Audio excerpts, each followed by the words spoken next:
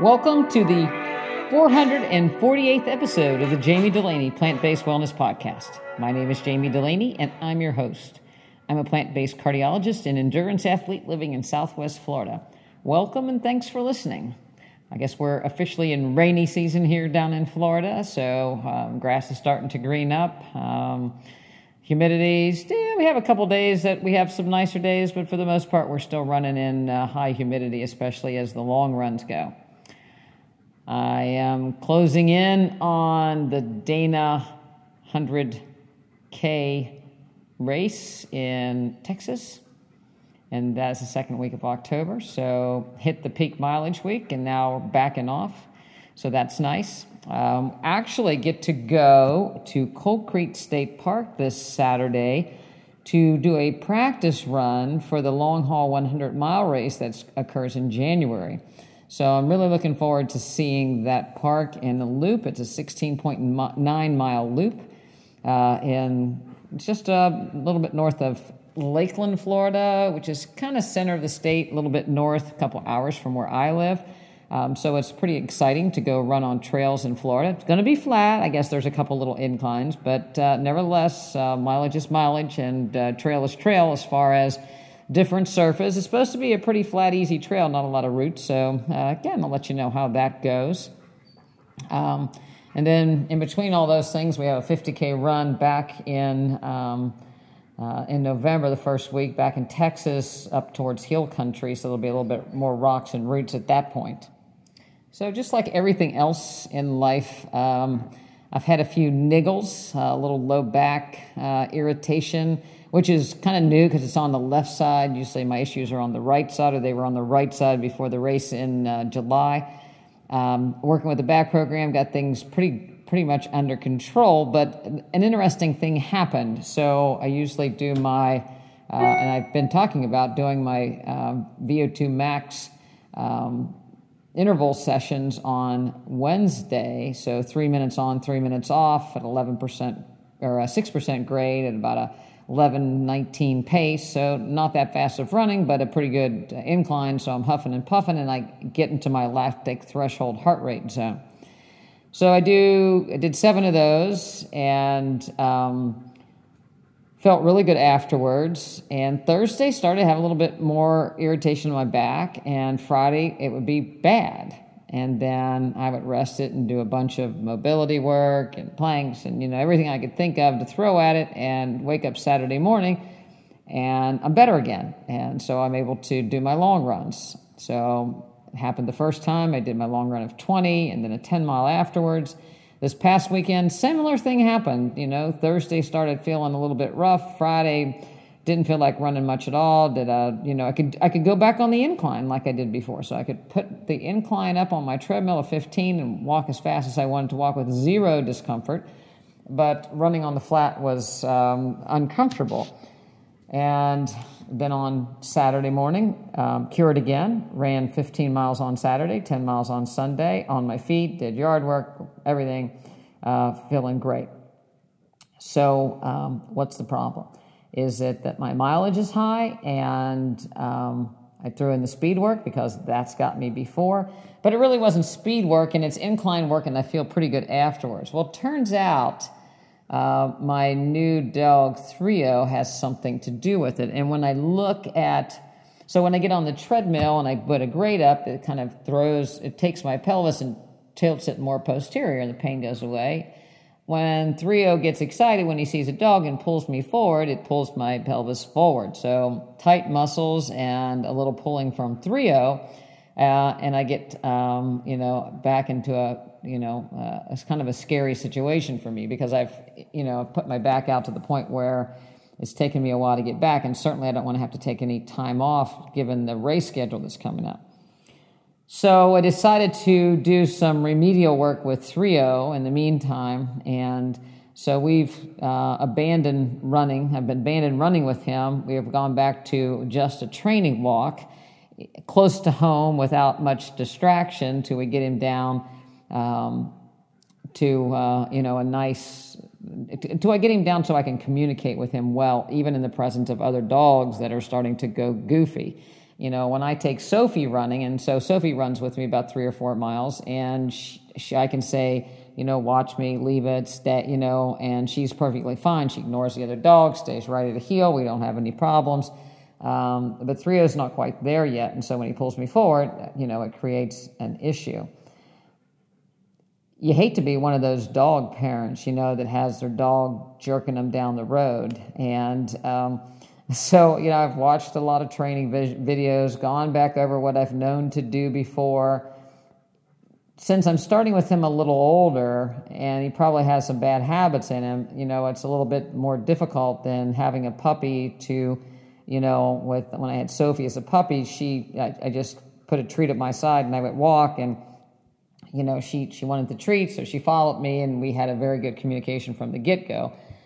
Trio and I are having to develop a good communication. In the house, he's my buddy, he follows me everywhere we go, we have a good communication, but again, he's distracted easily if there's something going on outside. So we've been working on that, and I'm pleased to say that actually we just came back from our second walk today, and he did quite well as far as walking, heeling, stopping, sitting, and all those kind of things. So we'll gradually move our way back up, and I think he'll be a great dog to run with.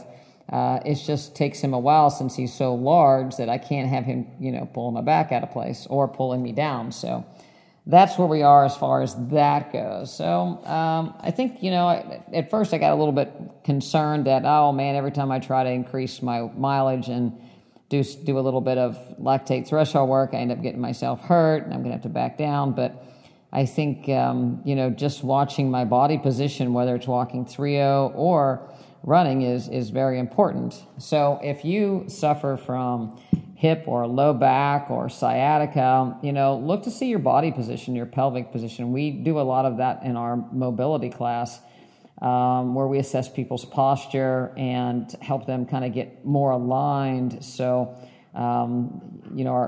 let our glutes and our abs take the brunt of work instead of our low back.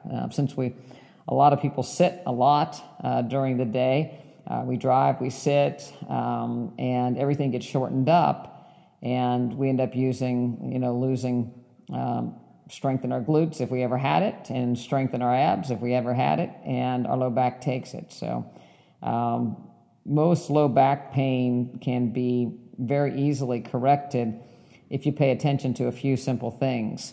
And unfortunately, there's a lot of low back surgeries done because people are in legitimate pain and they don't know how to get out of it, and they become impatient and they want a quick fix, and they get a surgery. And even more scary is people, are given pain medicines and muscle relaxers, and that has nothing to do with the etiology of the discomfort. It's usually a muscle imbalance. Even if there's scoliosis, that can be, a muscle imbalance to some degree. Trauma, there's lots of people out there that have had significant back trauma that go on to do heavy lifting and running and everything. So even if you've had trauma in the past with your back or had a disc or had something, it doesn't mean that, you're one of those people that can't ever do anything because you have a bad back. It's how do you get the rest of your body to help you not be so dependent on your low back. And so I think it's real important to look into those things. On that same note, there was a very interesting article that was just published, and it looks at muscle strength. This article was published in Lifestyle Medicine. Strength and multiple types of physical activity predict cognitive function independent of low muscle mass in the NHANES group, and that was a large group people been followed from 1999 to 2002. So they went back and they looked at data from 1,424 adults, 60 years of age, from 1990 and 2000 editions to the 2001 and 2002 editions of the National Health and Nutrition Examination Survey. And what they found was that it is muscle strength that predicts cognitive ability or cognitive function more so than muscle mass. And, if you think about it, Arnold Schwarzenegger, I'm not saying he has cognitive dysfunction, but if you have a large muscle mass, it doesn't necessarily protect you as good as being Jack LaLanne and being very strong. So think somebody that can do all kinds of acrobats and calisthenics actually do better in the long term from a cognitive functional capacity than people that were very muscular. And when they looked at it a little closer, what they saw was that people that tend to have a large muscle mass tended to have a lot of more visceral fat, which also goes along with more metabolic dysfunction and adult onset diabetes and elevated hemoglobin A1Cs as they get older. So, it's kind of back to that cattle raising theory that, the grass-fed cows, or you might say the deer, do better than the corn-fed big cows as far as because of the marbling in the muscle, the fat in human muscle causes metabolic dysfunction. So I thought that is very interesting, and kind of went on to say that even loss of muscle mass doesn't have as much to do with loss of brain function as loss of strength does. So it is very important for us to maintain our strength.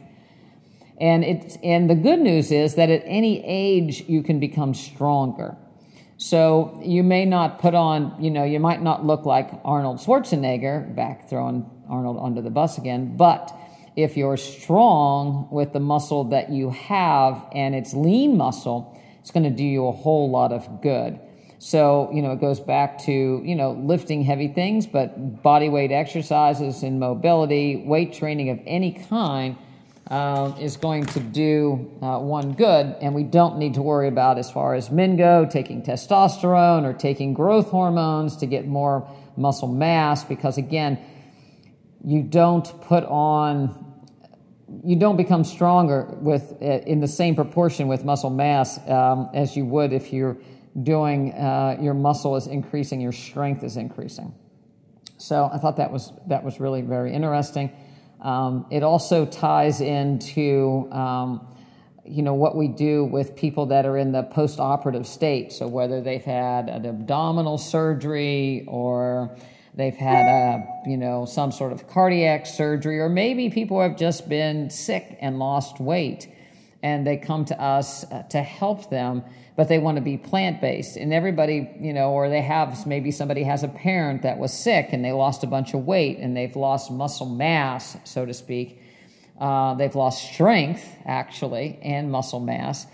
And they want to get that back. Maybe you've broken a hip and you've lost muscle mass, or people tell me they've lost weight and they grab their arms and say, look, I'm flabby. I've lost all this muscle mass. But the reality of it is, and everybody worries about, obviously, then getting enough protein. And they think they need to take protein drinks or eat some sort of, better protein than what they're getting in standard plant-based nutrition. But what often happens is people end up trying to put on weight, and they do that at the expense of adding more fat in their macronutrient ratio. So if you think about it, a great plant-based diet that no added oil and you're making things from scratch is about 10 to 15% protein. And if you want to put on some, you want to increase your weight, and hopefully you want to increase your weight by increasing the muscle, you don't want to increase your fat mass, then if you just eat more calories with the same proportion of 10 to 15% protein, you're going to do just fine. On the other hand, if you say, okay, well, I'm going to throw a lot more nut butters in into the mix, or I'm going to put nuts in, or I'm going to eat more plant-based cheese or more junk food that has added oils, or bars that have soybean oil, all different kinds of oils in them that have, say they're 7 or 8% fat, which turns out to be about 40% of the calories from fat, then you start and you run the risk of starting to put on more fat mass. So you become heavier, but you're not becoming stronger. And that fat mass is ultimately not going to help you in the long term. And especially if you go back to the other article, it's not going to help you with your cognition. So the idea, and so an example would be if you were somebody that was sick and you were eating, let's say you were eating 1,500 calories when you were sick and it's 10% protein, then that would be 150 calories from that 1,500 would be from protein. And if you divide that by 4, that's 37.5 grams of protein. So that's on the lowest side even for a woman. But how about if you bulk that up to 2,000 calories a day? And again, keeping it at 10%, that's 200 calories, and divide that by 4, now you have 50 grams of protein. And I didn't change my macronutrient ratio at all. Now, if someone can't swallow the food for some reason, they're having, GI distress or some other problem, then, we start to look at ways to do liquid calories to get more protein into people. An easy way to do that is to blend up oats in a drink, in a smoothie. And that will get people more calories without adding more fat calories. It's going to keep your macronutrients together. So those are kind of the things that we aim for. People are quick to grab for the nut butters, which also contain, a lot of omega-6s, which are inflammatory, tend to contain saturated fats that can be used to make cholesterol. So those are things that we don't want people to do. And again, processed foods, bars, and things of that nature typically have a higher portion of fat in them than you would like.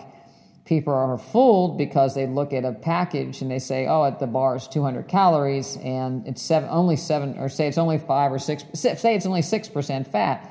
We have 6%, 6 times 9 calories per gram in fat. So 6 times 9 is 54. So 54 out of that 200 calories would be fat, more than your 10 to 15% that you're looking for. So that's just something on the side there as far as your muscle mass. So bottom line, eat a plant-based diet, 10 to 15% protein, and do strength training if you want to keep your noggin working good. Back in 1987, when I was in medical school, there was a new class of blood pressure medicine coming out called calcium channel blockers. And it was the first new class of blood pressure medicines that had come out in quite some time. And they came out with one called diltiazem and one called nifedipine and one called verapamil. And these calcium channel blockers worked at a cellular level to ultimately cause the blood vessels to dilate and blood pressure lowered. Some of the medication, diltiazem, for example, also worked a little bit on the electrical system of the heart, would actually slow the heart rate down. But the other ones were just potent lower blood pressure lowering medications that worked quite effectively with fairly limited side effects. The biggest side effects were constipation. And of course, as a physician, nobody cares if somebody's constipated. Just take a laxative. That's the age-old answer, right? Because everybody's constipated that eats a standard American diet, so just take a little bit more laxative. Occasionally, people got a rash. Seen some pretty good rashes over the years. And then people would get swelling in their ankles because the blood vessels dilated, become, enlarged, and gravity would cause the veins to leak fluid. And so if the dose was high enough, and the people were eating obviously a salty diet that nobody told them not to, they'd start to have swelling in their ankles. And that could end up being a pretty good problem. Or again, the next step would be to give them a water pill to try to suck the fluid out of their ankles, which never really worked that well. So those were the main class of drugs. And then there was again, we talked about water pills. There are water pills that affect the sodium, potassium in the kidney. And there's a hormonal system in the kidneys called the renin-angiotensin system. And it's basically a set of hormones that nephrologists think the kidneys are smarter than the heart or the brain, but they they send out these hormones to retain salt and water. And so there have been some drugs over the years that have been developed in various aspects or various functions in the kidney to decrease salt retention. And some of the side effects of these were painful, tender breasts, even in men, menstrual irregularities, and potassium. People couldn't get rid of potassium good enough, so if they had any kind of kidney disease, which again a lot of people with hypertension do, or any kind of other problem that would cause them to retain potassium, they could get into trouble with rhythm problems. So that particular class of drugs wasn't used all that much, just in a kind of a limited arena of people. And then there was another class developed called an angiotensin converting enzyme inhibitor and an angiotensin receptor blocker. Again, these medications worked at the level of the kidney to alter sodium and potassium and blood flow to the kidneys, ultimately resulting in a blood pressure drop of about 5 to 15 millimeters of mercury. So if your blood pressure is 170 and you drop 5 to 15 millimeters of mercury, that doesn't get you where you're going to 120. So often people are on 2, 3 of these medications, and then a diuretic again to cause people to lose more water, and to deflate the system, so to speak, to get people's blood pressure down. But again, you can imagine that over the years, because we're not dealing with the mechanism that actually causes hypertension, we're just altering some of the hormones in the body, that the disease continued to progress and the blood pressure medicines started not to work as well. And people would assume, and maybe they were told in a lot of instances, that, with the medicine, it just doesn't work as well over time. It's almost like its expiration date came, or your body doesn't respond to it as well as it did. The reality of it is your body's not responding to it because the disease is progressing and it's not potent enough to deal with the problems that you're getting as your blood pressure and the causes of your blood pressure being elevated get worse over the years. So more meds are thrown at people, more combinations are thrown at people, we start to see the side effects of some of these medications add on to the side effects when things are combined, and then side effects that we didn't think, that don't even have to do with the vasculature system, start to occur. And again, over time, people get pretty good at trying to titrate these to minimize the side effect in people. The reality of it is, I think the number is something like 20% of people never fill the prescription after they're given the initial samples. So nobody knows what people are actually taking, and if you're on 6 or 7 or 8 different medications, it's easy to screw it up anyway, so it's hard to tell. Again, most physicians, they say don't add salt to your food. Well, I think the days of the salt shaker, not that many people use a lot of table salt, but it's in the food. It's in soy sauce. It's in the sauces that people get. It's in the prepared foods. A lot of those different things. So go out to dinner. Again, we've talked about it. People can get, 10, 15 grams of sodium a day when we really want people to get no more than 1,500 milligrams of salt a day. A tablespoon of soy sauce is 700 to 800 milligrams of sodium. So you're almost there. If you just ate fruits and vegetables, it's only 700 to 800 milligrams of sodium. So just eating raw fruits and vegetables, you get all the salt you need. You don't need any extra. But nevertheless, we don't tell people anything about that. If you eat out, it's very, very difficult. One of our patients even, it's like, I didn't realize cheese had so much salt. You think, well, Dr. Dulaney's plant-based people are eating cheese. Well, some of them are. They just are in various stages of believing that dairy is not good for you for a variety of reasons. And cheese is very, very high in salt. Feta cheese is the highest in sodium. Fake cheeses are very high in salt and oil. So if you're eating store-bought products, very high in sodium. It's a preservative. It gives things flavor. so people get into a whole lot of salt. The other thing that happens, even though the classes of drugs haven't really changed that much over the years, the pharmaceutical industry will kind of, change the recipe a little bit and come up with a new medication. And then they come to the doctor's office with the samples or the cards to get so much money off on a prescription. Maybe they'll even give you no copay for a year if you have commercial insurance. And so, they get people on a newfangled ACE inhibitor, a newfangled ARB, or newfangled, whatever. That's much more expensive, but you don't have to worry about it, at least for a while, because they're giving you a card, get out of jail card free, that you don't have to pay the copay, so your insurance picks up the rest until you either fall in the donut hole or the card's up and you start having to pay for it.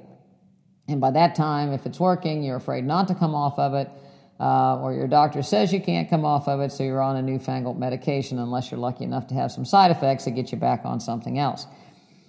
And the doctor or the pharmaceutical reps come into the office and they, give lunches and they tell people all about why theirs is so much better. And where I'm going with this is that there is a new drug in town, this aldosterone sodium type inhibitor that works at the level of the kidney, and it's called lorundrostat. And it's the next greatest claim because it works a little bit further upstream. So hoping to bypass any of the other side effects of the other one, the gynecomastia and the menstrual difficulties and the other problems.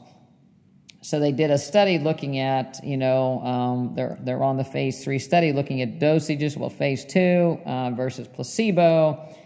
And, and people that need 3 other medications to control their blood pressure. And kind of what they found was that, they can get someplace between 4 and 14 millimeters of mercury drop in the blood pressure if they add this drug onto the rest of the drugs versus not adding anything onto the drugs. Side effect of retaining potassium is still there. There's also, when they looked at adverse events in a small study, about 200 participants, about 55% had some sort of adverse events, including a decrease in kidney function, increase in potassium, dangerously low sodium levels, perhaps worsening coronary artery disease, kicking up of a cancer. Nobody knew why. It works, dropping the blood pressure. And the dosage seems to be, pretty much honed in. But, again, if you can't get your blood pressure control with adding on 3 or 4 medications, we can add this, and it has some side effects, but, it's better than having high blood pressure. But what they did notice that people who were overweight had significantly more sodium, they retained sodium a whole lot worse. And they noted that, but nobody really addressed it. And they still had the gynecomastia and the menstrual disorders. But, what bothered me is if salt is such a factor, and clearly sodium is a factor as far as driving blood pressure. We decrease the body's ability to retain sodium and the blood pressure drops. Well, why don't we decrease the intake of sodium and get these people metabolically in tune?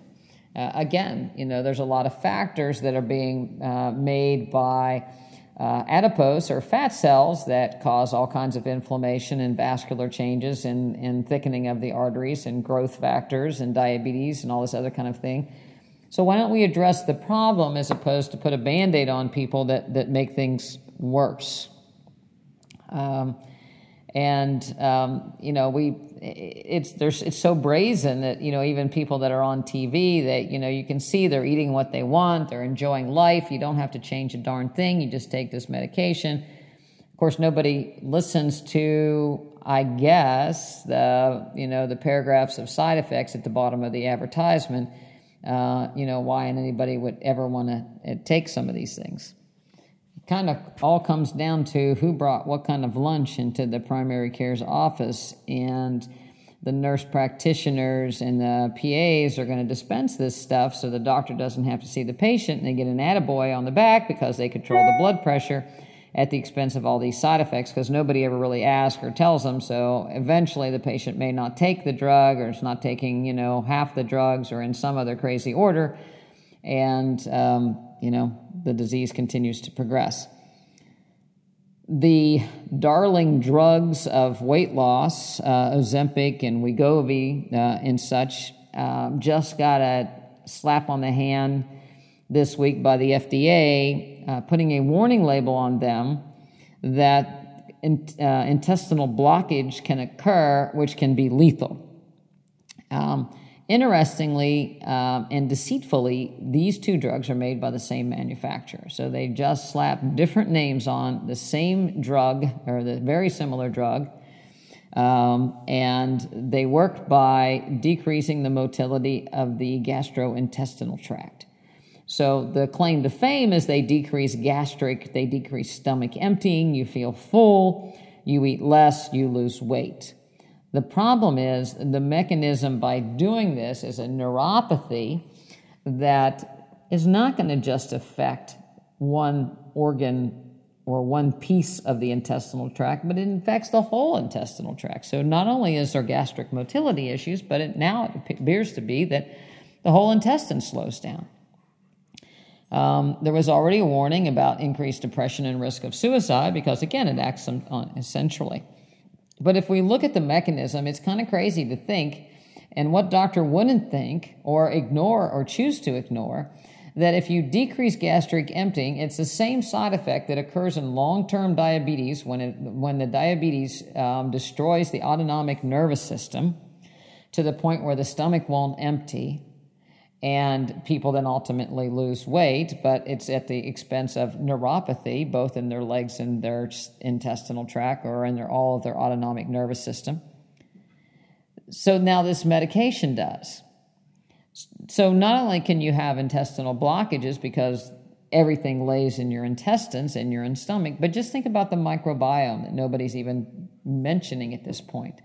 You have decaying material because, God forbid, you change what you eat when you have one of these conditions. So whether you're obese or overweight, so you're going to eat the same type of food, and you're going to have select for a gut microbiome that's unhealthy to start with, and now it's going to be overrun by material just laying there, causing more and more inflammation, more and more immune dysfunction, more and more pressure in the intestine, to the point where people become, have megacolon, or can't go to the bathroom at all, or end up with diverticular disease, or even colostomies at the expense of taking a medication so that they won't be hungry, so that they can ultimately lose weight.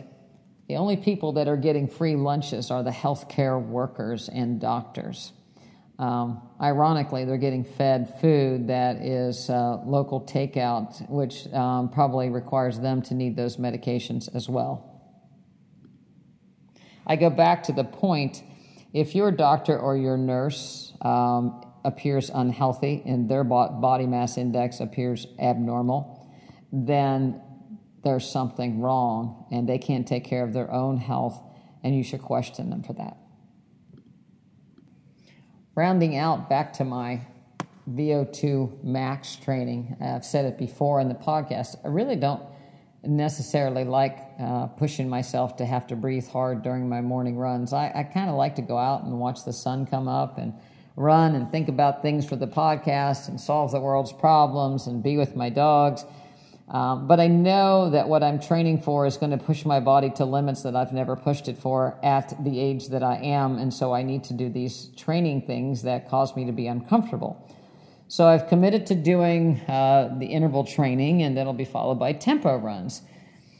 This week I kind of got out of order, so to speak, but I was out on a run and I was somewhat time restrained, so I started pushing the pace, and it's like, well, while I'm out here, I might as well do what's called a tempo run. And a tempo run is a kind of lactate threshold run, so I'm accomplishing the same thing, but in a different kind of way. So I have been going 3 minutes hard, uphill, faster, and then I run very easy for 3 minutes, letting my heart rate come back down. lactate threshold, basically in cardiovascular terms, you're starting to produce more lactate than your body can actually utilize, and so acid starts to build up in your system and your muscles start to fatigue. And typically that occurs when your heart rate gets over 85 to 90% of your predicted maximum heart rate. So there's ways to go about finding that, and if you have run very long, you can figure it out. There's a couple different ways you can tell where that is. All of a sudden, you can't really talk in full sentences. It's a strain that when you're in that heart rate zone that you're not going to stay there forever. Your body's going to have to slow down. So when I do a tempo run, that is a longer effort, but not as fast or not as driving my heart rate as high, but for longer periods of time. So you end up kind of the creep effect, creep up heart rate, creep up work. So I did, for instance, 20 minutes of increased pace, and I did 10 minutes, and then I recovered for 5 minutes, and then I did 10 minutes of increased pace, and I recovered for 5 minutes, and I did 5 minutes of increased pace, and then recovered for 5 minutes, and then just, did a cool down, so to speak. And that was after a warm-up run of sorts. So my heart rate would not come all the way down, but then I'd take it back up. So I had a sustained increase in heart rate. And then by doing that, basically your body's allowing you, or you're basically training yourself to be uncomfortable. You're training yourself to tolerate an increased heart rate, increased lactic acid production. You're also training your muscles to utilize that acid so that eventually you run faster at a lower heart rate is the ultimate goal. Bottom line is you're uncomfortable. It's a pace that's, if you run 5Ks, 10Ks, it's a pace that you don't want to maintain probably more than an hour, so to speak. So you're glad for the rest part. You're thinking about it while you're doing it. You're just not lollygagging around. So I did that run. So it wasn't a long tempo interval, and so then today I did a shorter VO2 max day because I also had some time restraints as well. So I did kind of a combo this week. So I did 1 day of intervals, 1 day of a tempo run to try to accomplish a similar thing. Both days I was uncomfortable, but in different ways. And that's a lot like changing your nutrition. You've got to learn to be a little uncomfortable. The diet industry would like to tell you that you can eat what you want and you can graze all day and you can have these delicious protein drinks and eat bacon and you'll still lose weight and you never have to be uncomfortable. And it's all a big fat lie. It just doesn't work that way. You have to learn to be a little bit uncomfortable at first until your body resets and realizes it's no big deal not to eat between meals. It's not a big deal to not have, bacon or donuts or something along those lines when you're trying to accomplish a goal and you keep that goal in mind. You're a little uncomfortable at first. You're much more uncomfortable at first than when you first start out.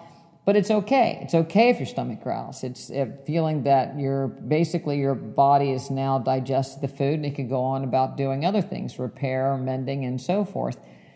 You feel lighter on your feet. You start to appreciate that you feel different. You don't feel bad. You actually feel better, and it's actually a good thing. And then you're able to tolerate a little bit more. And so ultimately, that's how people will get their body mass index down, is that they keep lowering it little by little by little. They keep doing their training little by little to be uncomfortable to the point where they're comfortable being and eating healthy and actually start to enjoy it. You start to enjoy how you feel after intervals. You feel good that you could run faster, you could run, tolerate more. You find out that it's not as bad as you thought it was. It gets easier as you go, and that's exactly the same way as running. It's just hard to talk yourself into being uncomfortable at first. We have this mindset that as we become older, we should become more comfortable, more sedentary, more cushioned, so to speak. But that's not going to do anybody any good. I'll even go as far to say that if you're in a family and you want to become plant-based, they ought to be able to hang with you one day a week. I don't care if they're a carnivore or what they are, they ought to be able to eat plant-based one day a week. Take one for the team, so to speak. I want you to do this with me. I want you to support me for one day of the week. And so that day of the week, you have a cheerleading session. And that day, everybody eats, and then they can do what they want, and you go on about your business. But I think that it's not too much to ask for people that are in your household and you're trying to be healthy. Chances are they need to be more healthy as well, that one day a week, this is how we're going to do it. And I think that's a great way to start with their intervals, so to speak. So plant-based eating intervals one day a week. It could be breakfast, lunch, but most people can do breakfast and lunch plant-based. So that's being pretty wimpy about it. But you can do breakfast and lunch, and that's not too uncomfortable. It's dinner, it's snack time, it's going out with friends. That's when it's uncomfortable. So do that day, one day a week, and then take note of it. See how you did, and then do it again, and add more days onto it, or do it differently. Look at different foods that you need to be adding in. Look at more raw. Look at more fruits. Look at a variety of different vegetables. So, start making yourself a little bit nutritionally uncomfortable so that you can progress your diet as well. The other thing that happens, if you have a plant-based meal, chances are the rest of your family aren't going to want the leftovers, so you have leftovers for the next night. So that's one night you don't have to cook for yourself. So it all works out. I think we've been tricked into thinking that we're all going to get high blood pressure and we need to take medications, and there's not a darn thing we can do about it. There very much is.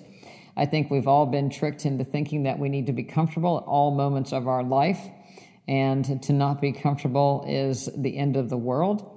It goes on to people not going outside. They're living captive in their own house, not getting any fresh air, not seeing the sun, not getting any activity. It's like being incarcerated by choice. So for your mentation, choose wisely. Choose to get outside. Choose to get strong. Choose to start getting a little bit uncomfortable. And you'll be surprised just how good you feel and how much confidence that gives you in every aspect of your life, that you can do a little bit more than you think you can. If you want some guidance on any of this, I'd love to help you. Our team is very versed in getting people off their medications and getting people moving, getting niggles sorted out. Hurt myself in a number of ways over the years, so I'm pretty good at sorting these things out. So go on over to our website, drdulaney.com, DOCTORDULANEY.com, and find out how you can join the practice. You can email me at Jami, Jami, at drdulaney.com and ask a question. Share this with your friends. Give us a 5-star review. If you like this podcast and you listen regularly, it's been free for 448 episodes. I intended to keep it that way. We might have a few products along the way that we're supporting, but I'm not charging people to listen to this podcast. I just ask that you share it. We're almost to 1 million downloads since I've been doing that. So share this podcast with your friends. Share this with people. The bigger the village is, the stronger that we are. So I really appreciate that. Thank you all for listening as usual. Talk to you again next week.